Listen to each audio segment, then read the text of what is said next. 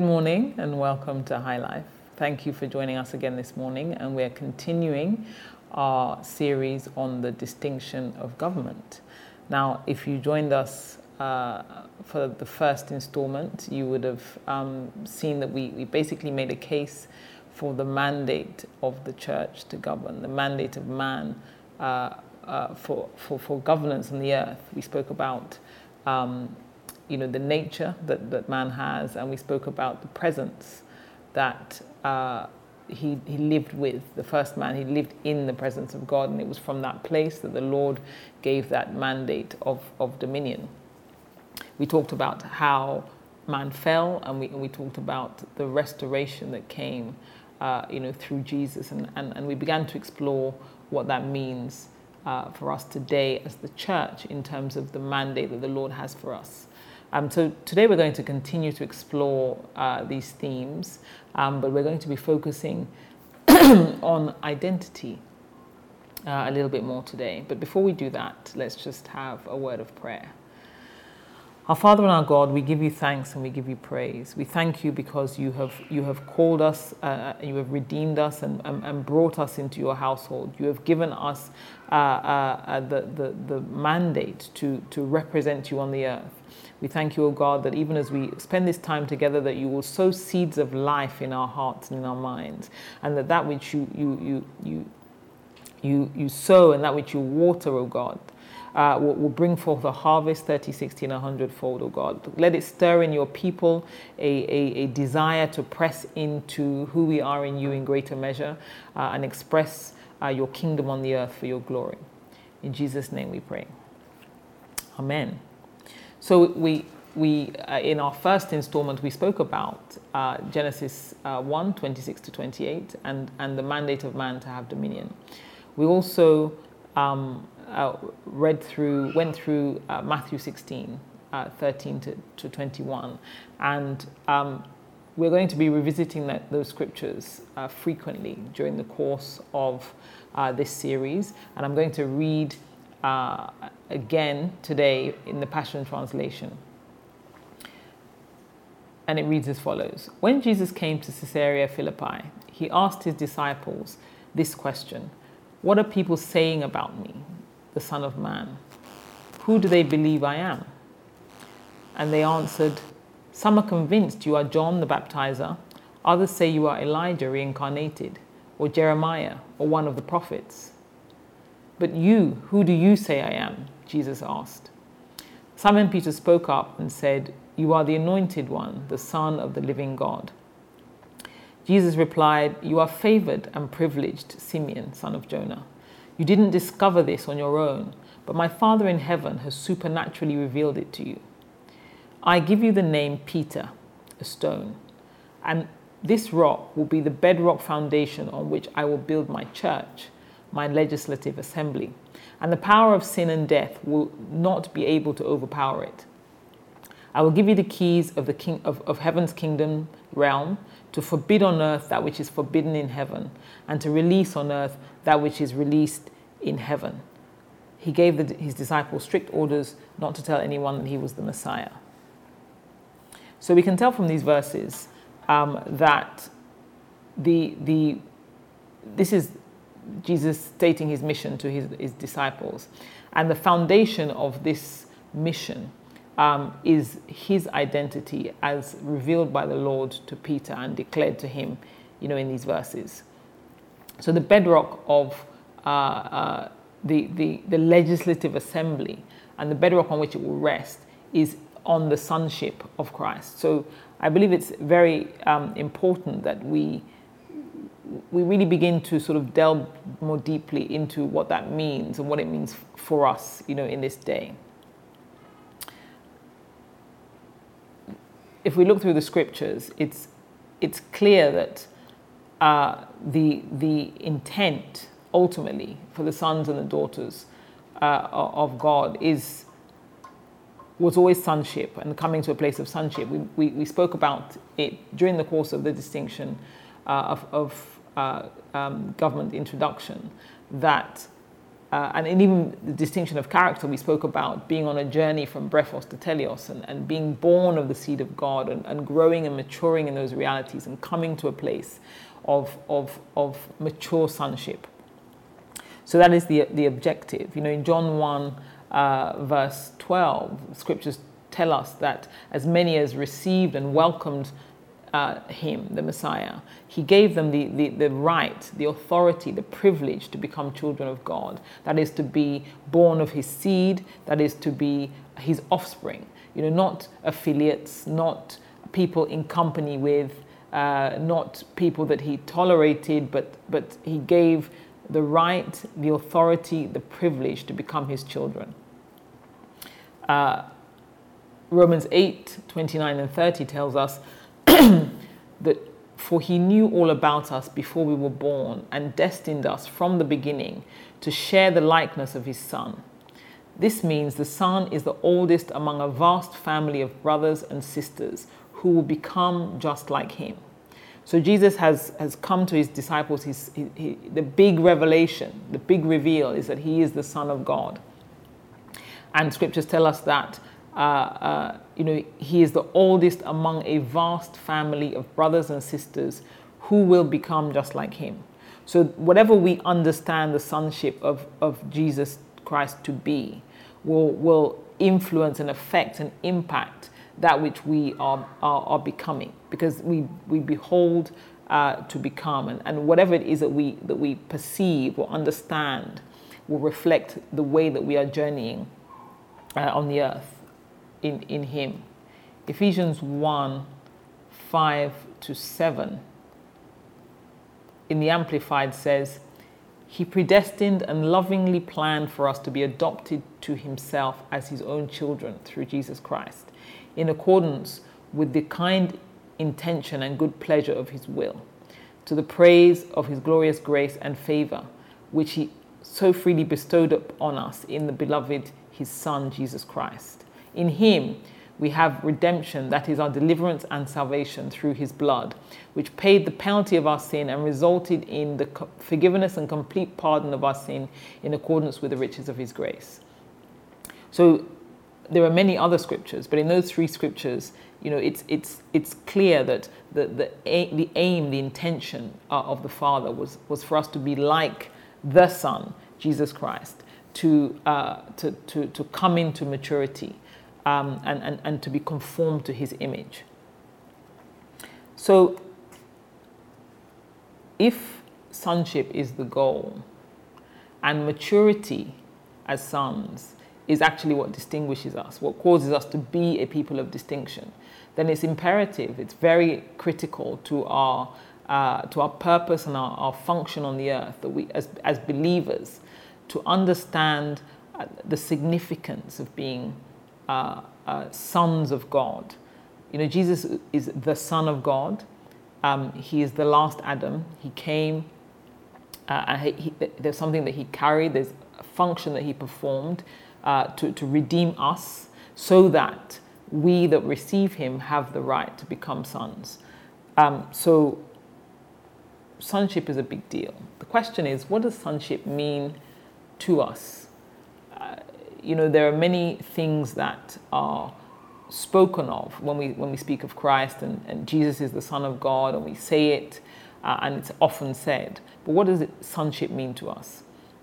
Now, in a natural sense, if you're introduced to a child or an adult, and you're told that this person is the son or the offspring of a particular person, we look for attributes that seem to confirm that which we have been told, and we recognize that a mother and a father, a woman and a man have come together and physically produced a child. We would expect that child to have attributes that we can find from both parents, but we also accept that there are other factors. There are environmental factors, there are social factors, there are maybe economic factors that shape the life, of a child. So, there's an age-old discussion or debate about nature or nurture.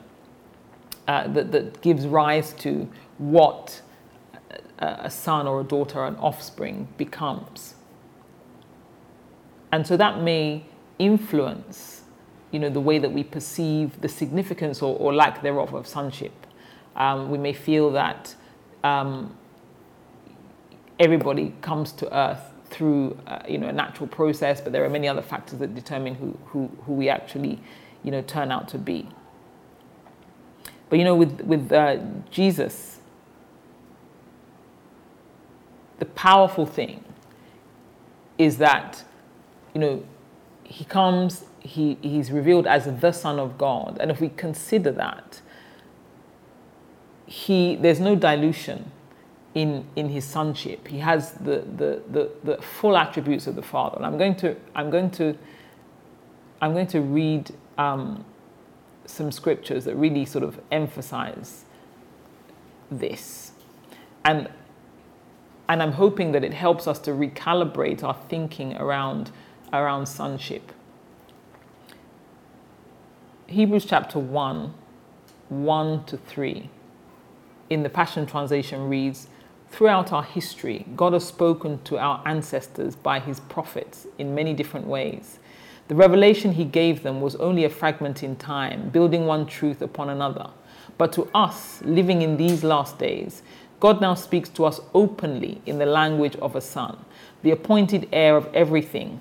For through him, God created the panorama of all things and all time. The Son is the dazzling radiance of God's splendor, the exact expression of God's true nature, his mirror image. He holds the universe together and expands it by the mighty power of his spoken word. He accomplished for us the complete cleansing of sins and then took his seat on the highest throne at the right hand of the majestic one." Now, to consider that Jesus, who became the Son of Man, was walking on the earth, being the exact image, the exact expression of God's true nature, his mirror image, the dazzling radiance of God's splendor, for him to be the totality of God's communication that he wants to have with us about everything, is encapsulated in the Son. There were no environmental factors.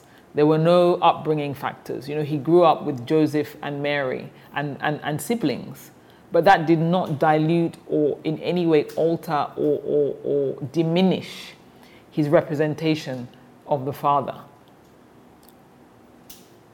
It was 100% exact carbon copy. Now, if we consider that, the beginning of our journey in God, if we open the scriptures, the first thing that we read about is, the potency and the strength of God in creation. We have 7 days. God spoke. He sent his word forth, and everything responded to it. The elements aligned with that which he had declared to bring about the purpose that he had sent his word forth to manifest. The Holy Spirit executed his command, breathed over his word. We read about that, and we are struck by the potency and the vastness and the strength and just the intensity of the God that we serve. At the other end of the scriptures, we look in Revelation. We read in Revelations 4 about the throne room of God and the unfathomable majesty and beauty of it, and the demonstrations of worship and the intensity of those verses. We are in awe. And this scripture is telling us that Jesus, Son of God and Son of Man, is the exact expression of God's true nature.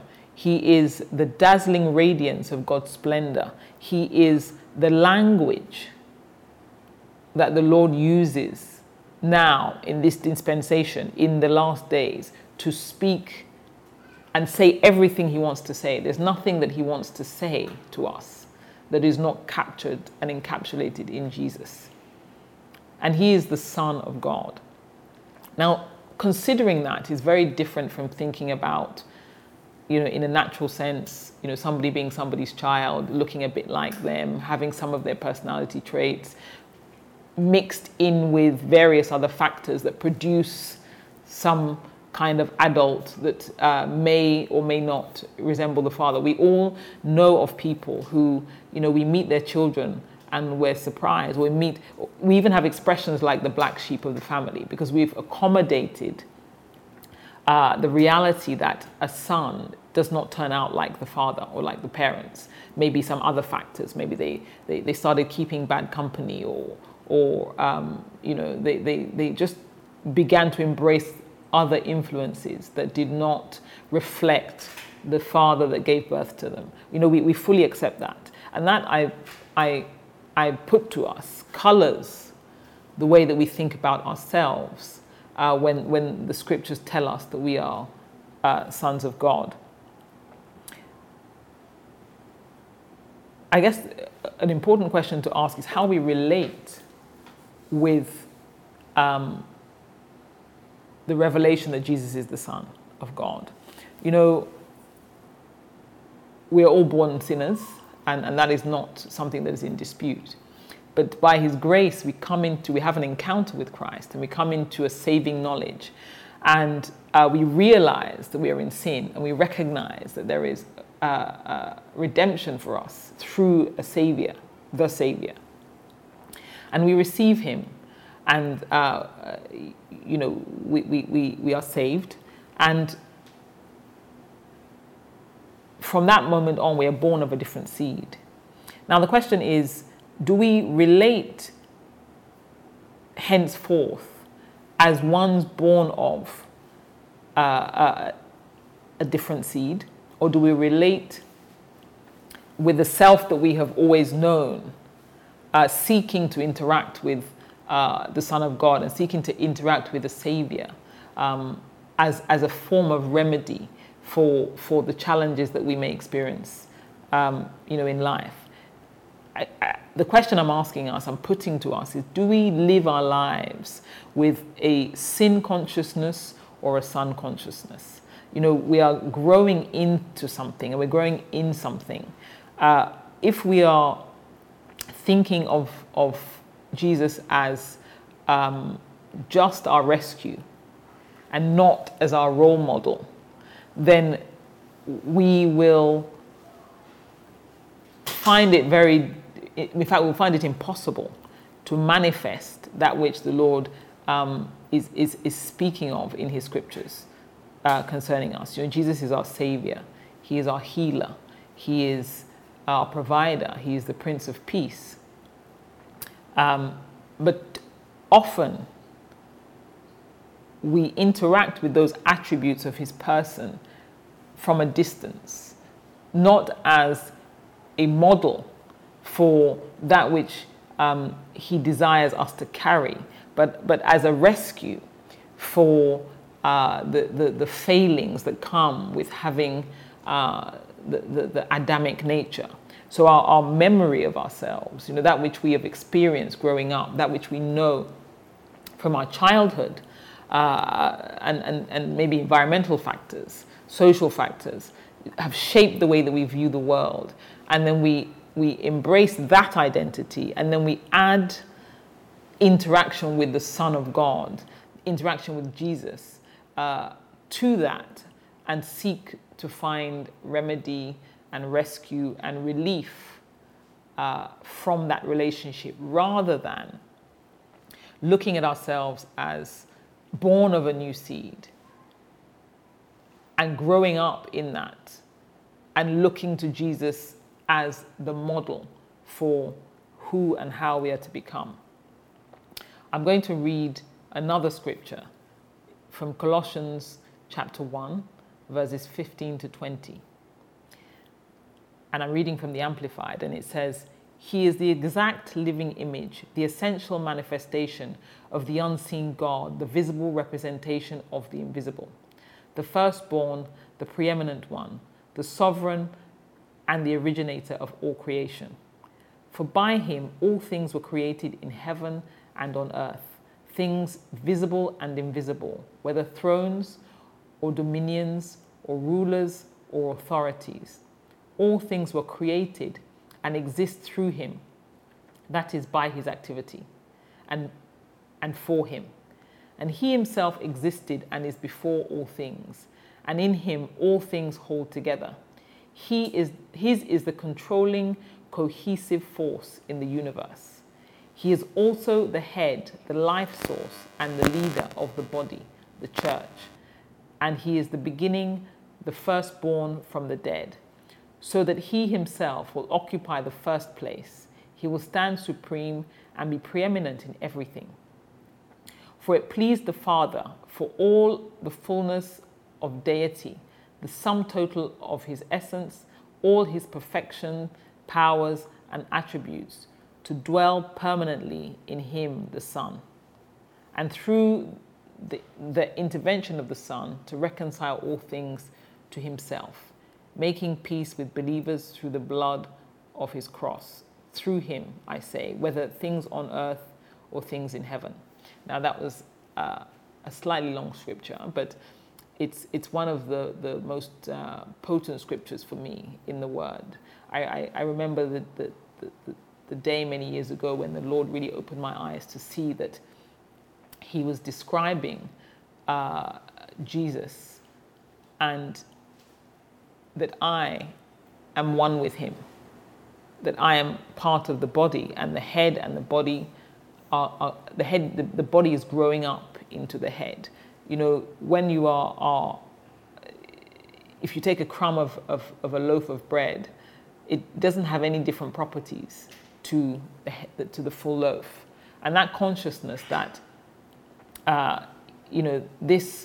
this very powerful and potent description of Christ, and the recognition that we are one with him, and that we are living in him, and that we are growing into him, and that we are of the same seed, must be central to the way that we relate to the scriptures, to the way that we relate to Christ, and the way that we relate to the mandate that the Lord. So, if we're going to carry a consciousness of sons, we must have a consciousness of a father.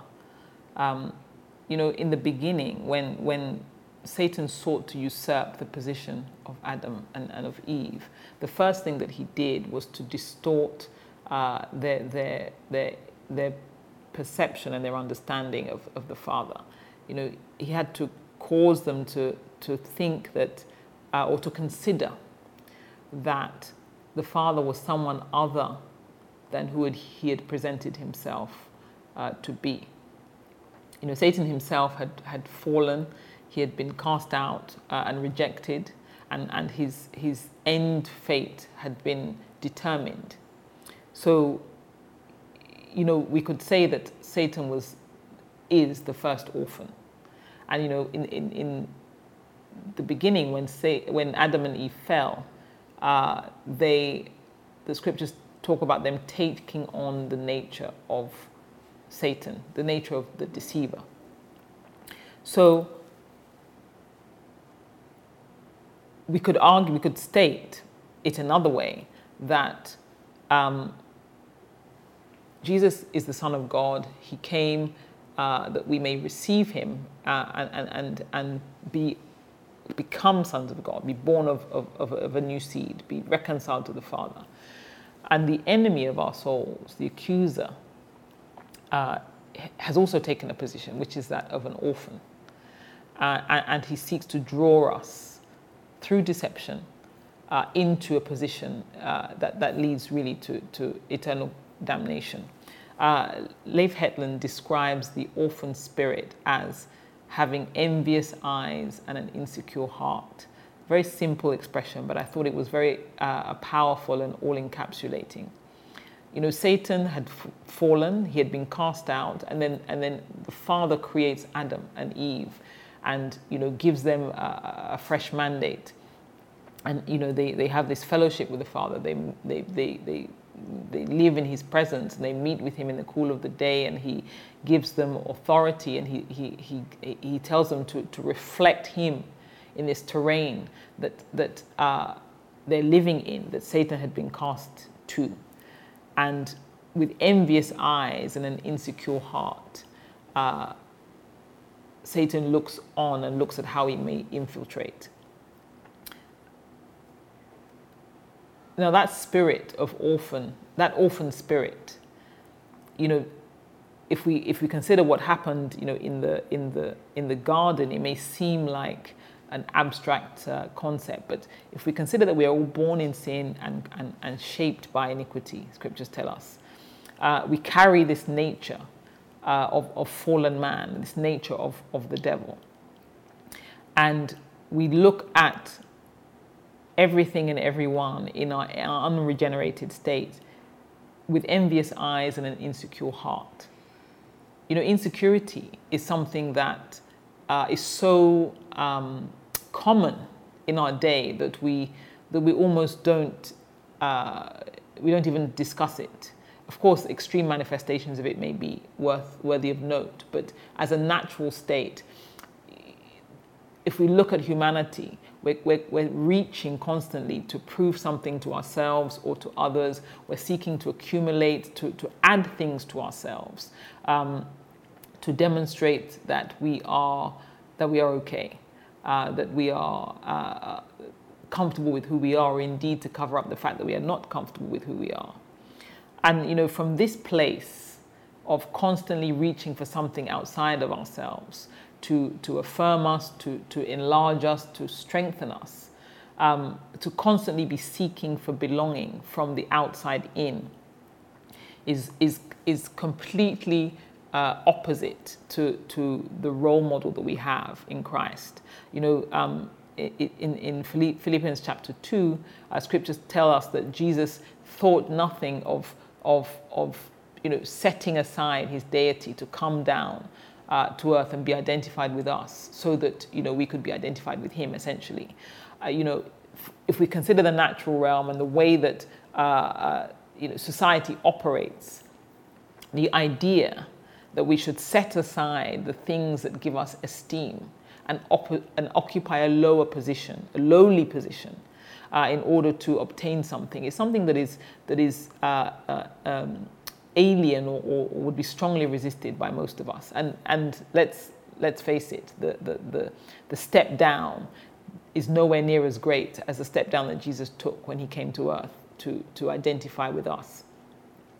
But that resistance tells us something about our heart condition, and it also tells us the fact that Jesus was willing to do so tells us that he was so confident and secure and at ease in his identity that to set aside all that was glorious, to come down to earth, to fulfill a mission that pleased the heart of the Father, something that could be done because of his complete rest in who he is, as the Son of God. So, identity is central to the mandate that we have, and central to the unfolding of God's purposes, on the earth. When Jesus was talking to the disciples, he says, after he has been declared the Son of God, he then speaks about government. Immediately following, he speaks about government. He says that on this revelation that you have of me as the Son of God, which means of me being the exact replica or the exact reflection of the Father, being the dazzling radiance of his splendor, being the one in whom the fullness of the Godhead lives. We can go through the scriptures and draw various understandings, some of which I've touched on today.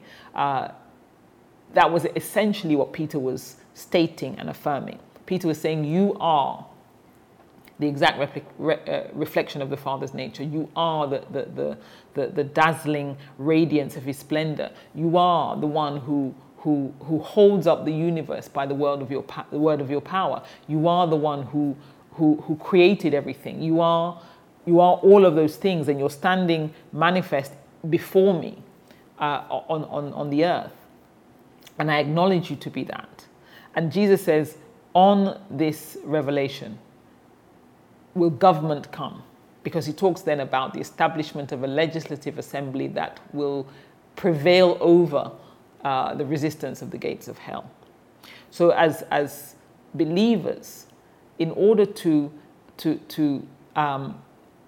manifest that mandate to govern, there must be a recognition of sonship and an understanding of sonship, and an understanding and acceptance that being sons of God is the highest position that we can hold.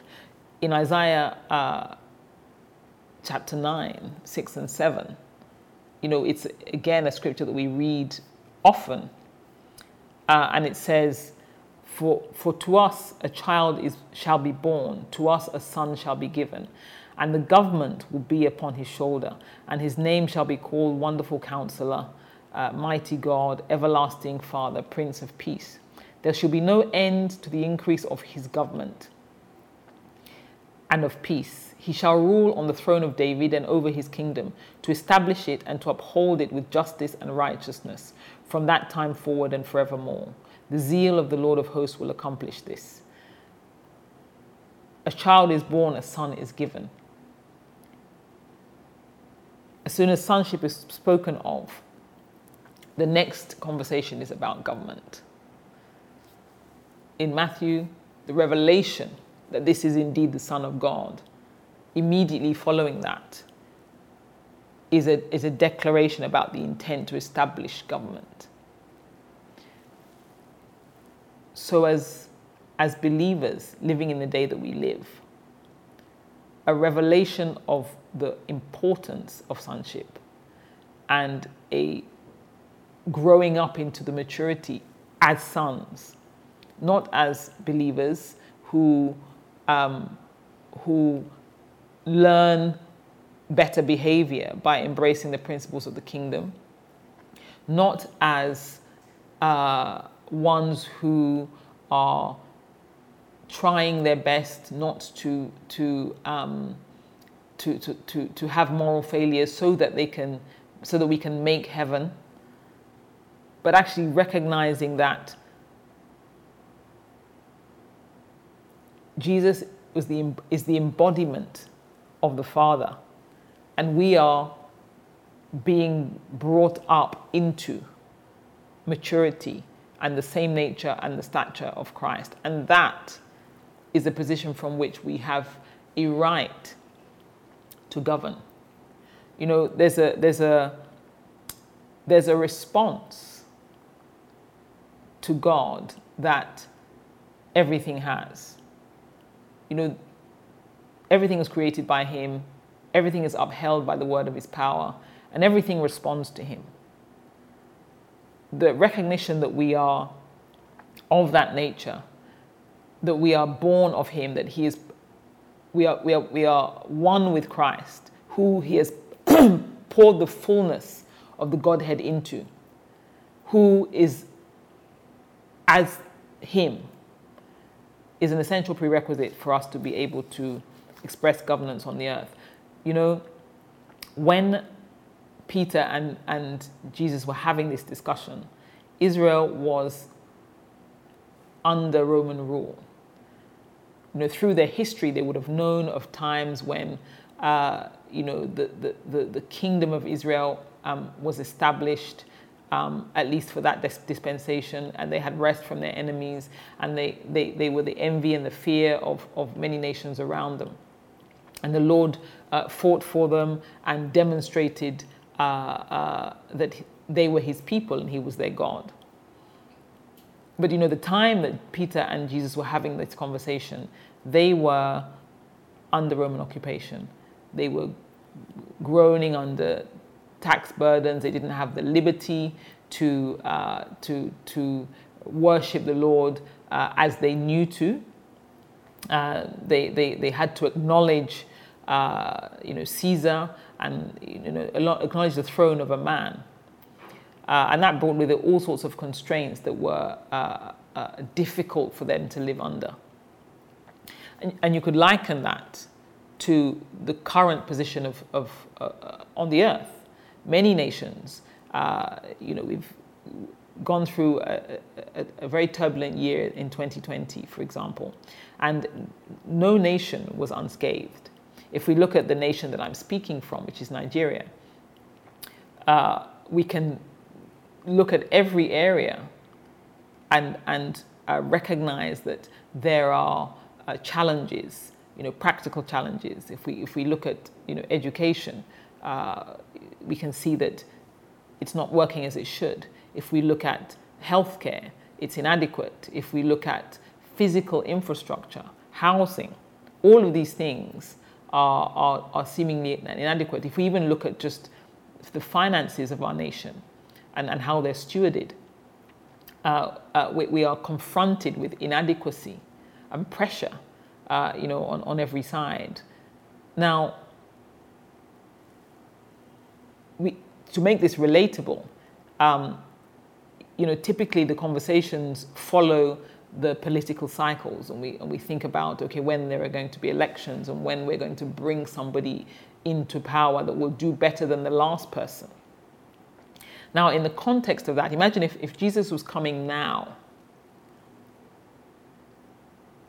we would be looking for him to bring remedy to a long list of specific things that we consider to be wrong with our society, or wrong with our nation, or wrong with our economy, because that would be a representation of relief and the intervention of God. But he didn't come to say, I'm going to come and make Caesar stop asking you to pay taxes. He didn't come and say, I've come so that healthcare will be perfect. He came as the Son of God.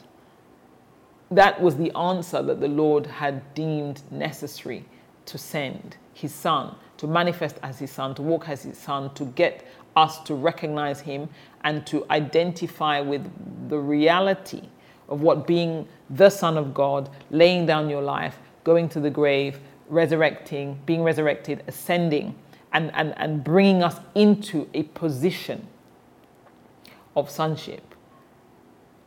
As far as God is concerned, that is the remedy for the challenges that we face. So for those of us living in the here and now, when we consider that the church, the ecclesia, the legislative assembly, the governing arm of the kingdom of God is on the earth now. The Son has come.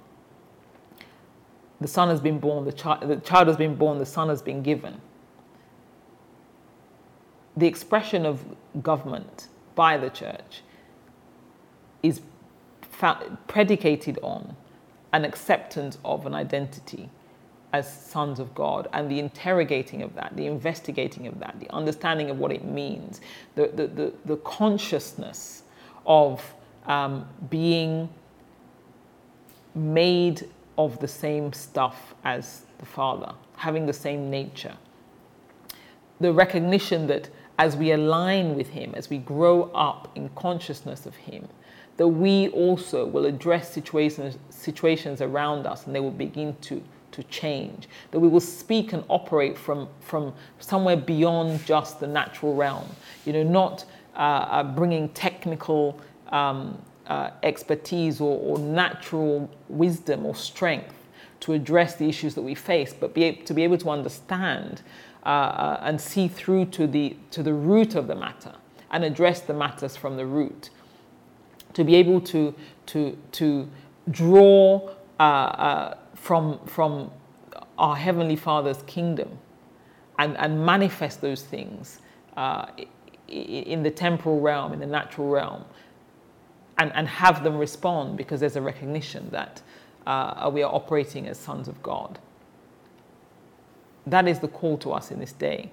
how many of us, again, in the society in which I'm currently living, which is Nigeria, we often joke about people making reference to their status, maybe their office or some other socially esteemed station in life, to force a response from people in certain situations. The common expression is, do you know who I am? And we think of that somewhat humorously. But there is no higher place than to be a son of God. Jesus is the Son of God. He embodies the Father without mitigation, without dilution, without any corruption, without anything being taken away. He embodies everything that the Father has for us. And we are born of him. And we are growing up into the consciousness of Christ. He has given us his word. He's given us his spirit indwelling. He has raised up those who are apostles, prophets, teachers, evangelists, pastors to express certain graces or aspects of that life that will enable us to grow up into maturity and to manifest the work of the Father and the priorities on the heart of the Father.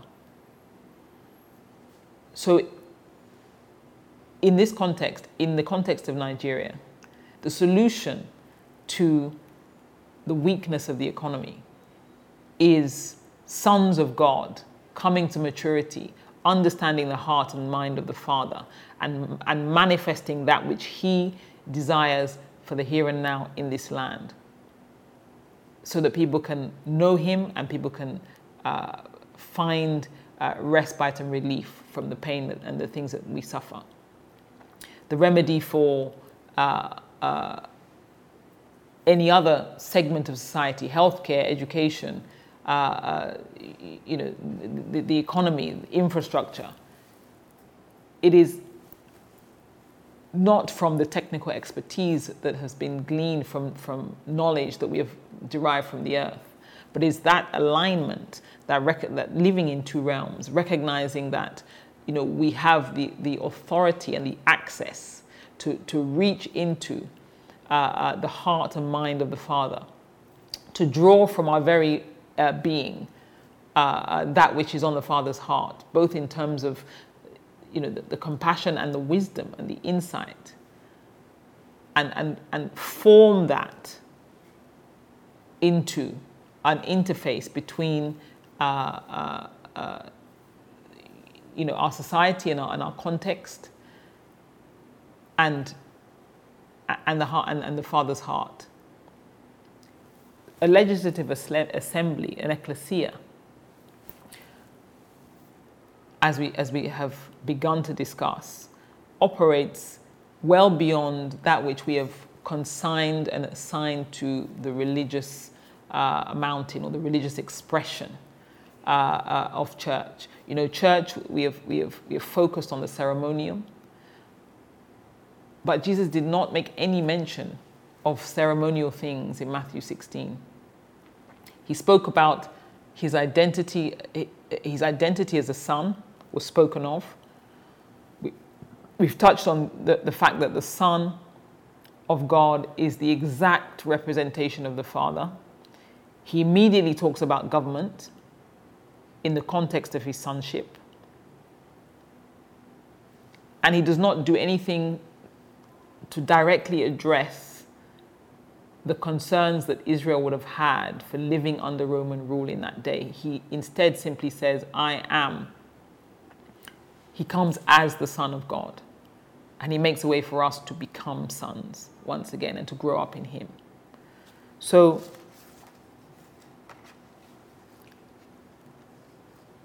the alternative to this position is to live as orphans, to live as ones who do not know the Lord as our Father, do not recognize that we have his nature, and do not recognize that we already belong in his household.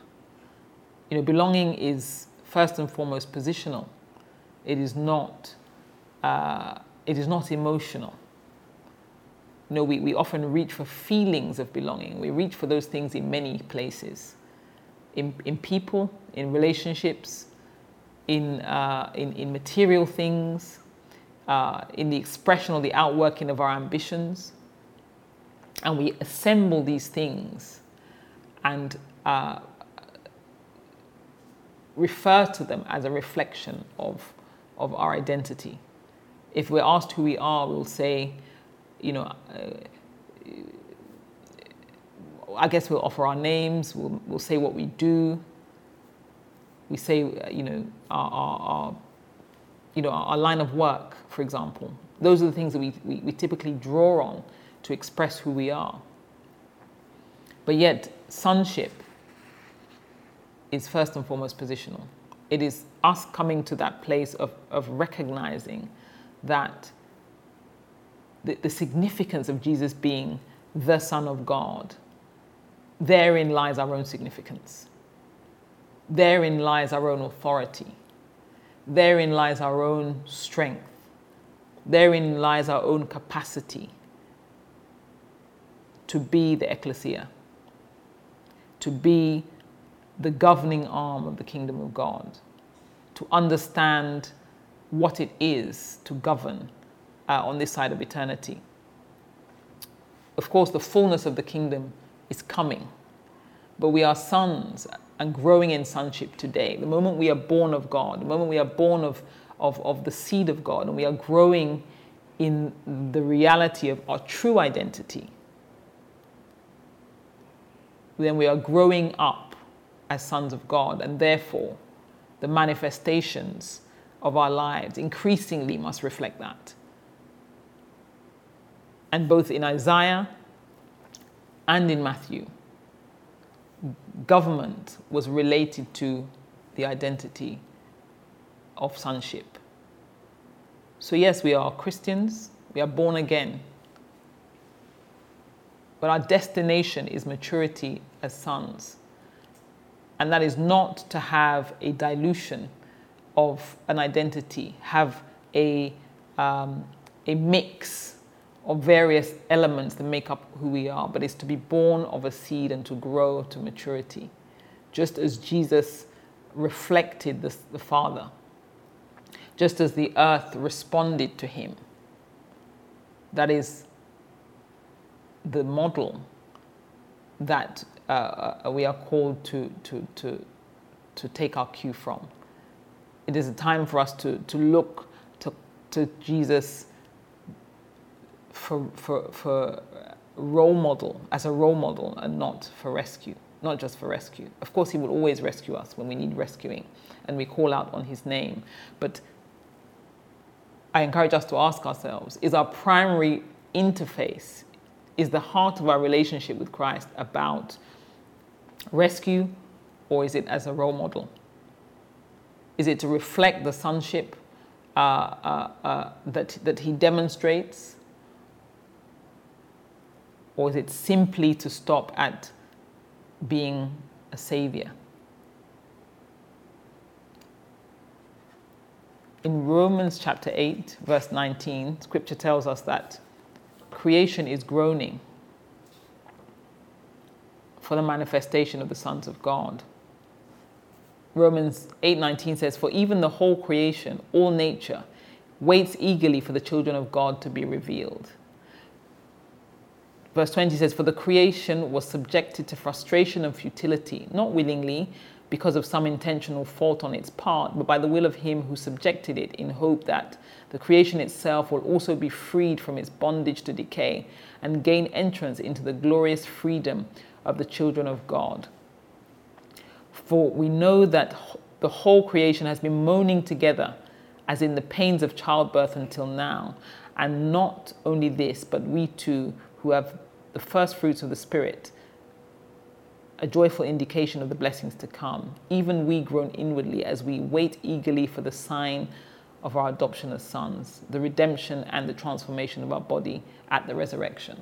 So there's an end fullness that we will come into when our bodies are redeemed, but our spirit man is one with Christ now. And as we begin to live from our spirit, as we begin to reflect our true identity as sons of God, it is from that place and that place alone that which is around us will begin to adjust. Creation is groaning, not for climate change warriors, not for people that have insight into how to, enable us to live on a fraction of the energy that we currently use, and all of the things that are cited now as emergencies that we need to address. Creation is not looking for to address symptomatic issues, but is looking for the root cause to be addressed, which is creation coming back into alignment because the sons of God have come to maturity and are expressing the heart and the will of the Father and have that authority over that which has held creation captive and are able to express the liberty that Christ came to bring. So I encourage us to reflect, to consider again, what is it that we understand about our salvation? What is it we understand about our Lord Jesus? What is our understanding of the significance of him being declared the Son of God? The Father said, "This is my beloved Son in whom I'm well pleased." Listen to him. Listen to him. It is that position of sonship that gives rise to the response that we seek.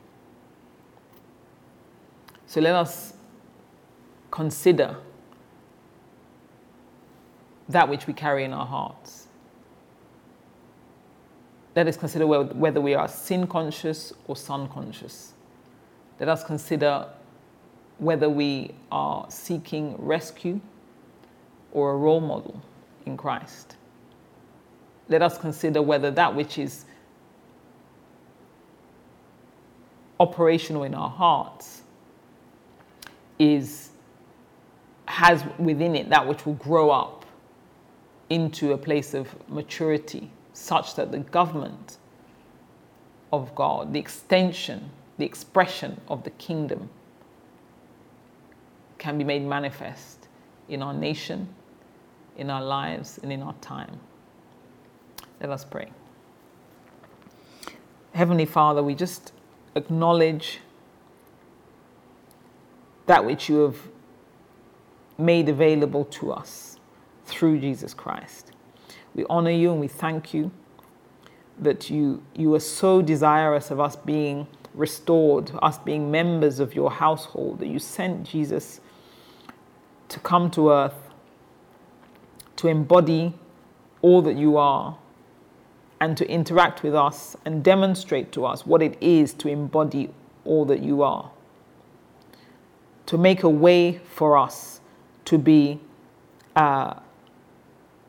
restored to the position of sonship that you desire for us.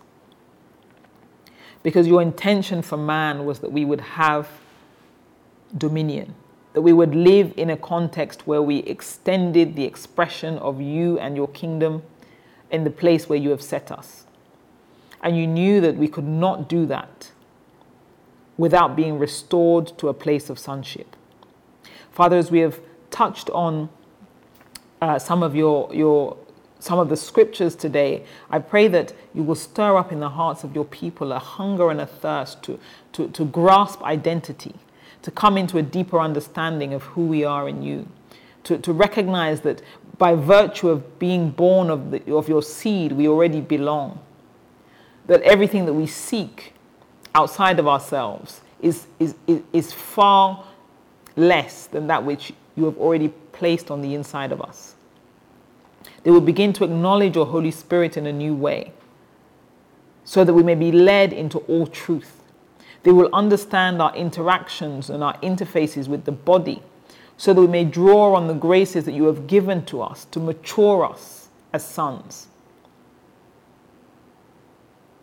so that we can indeed take our place effectively within the ecclesia, the governing arm of your kingdom on the earth, that your glory may be seen and that you may be known, and that nations may be redeemed for you. In Jesus' name we pray. Amen. Well, thank you for joining us, and see you next week.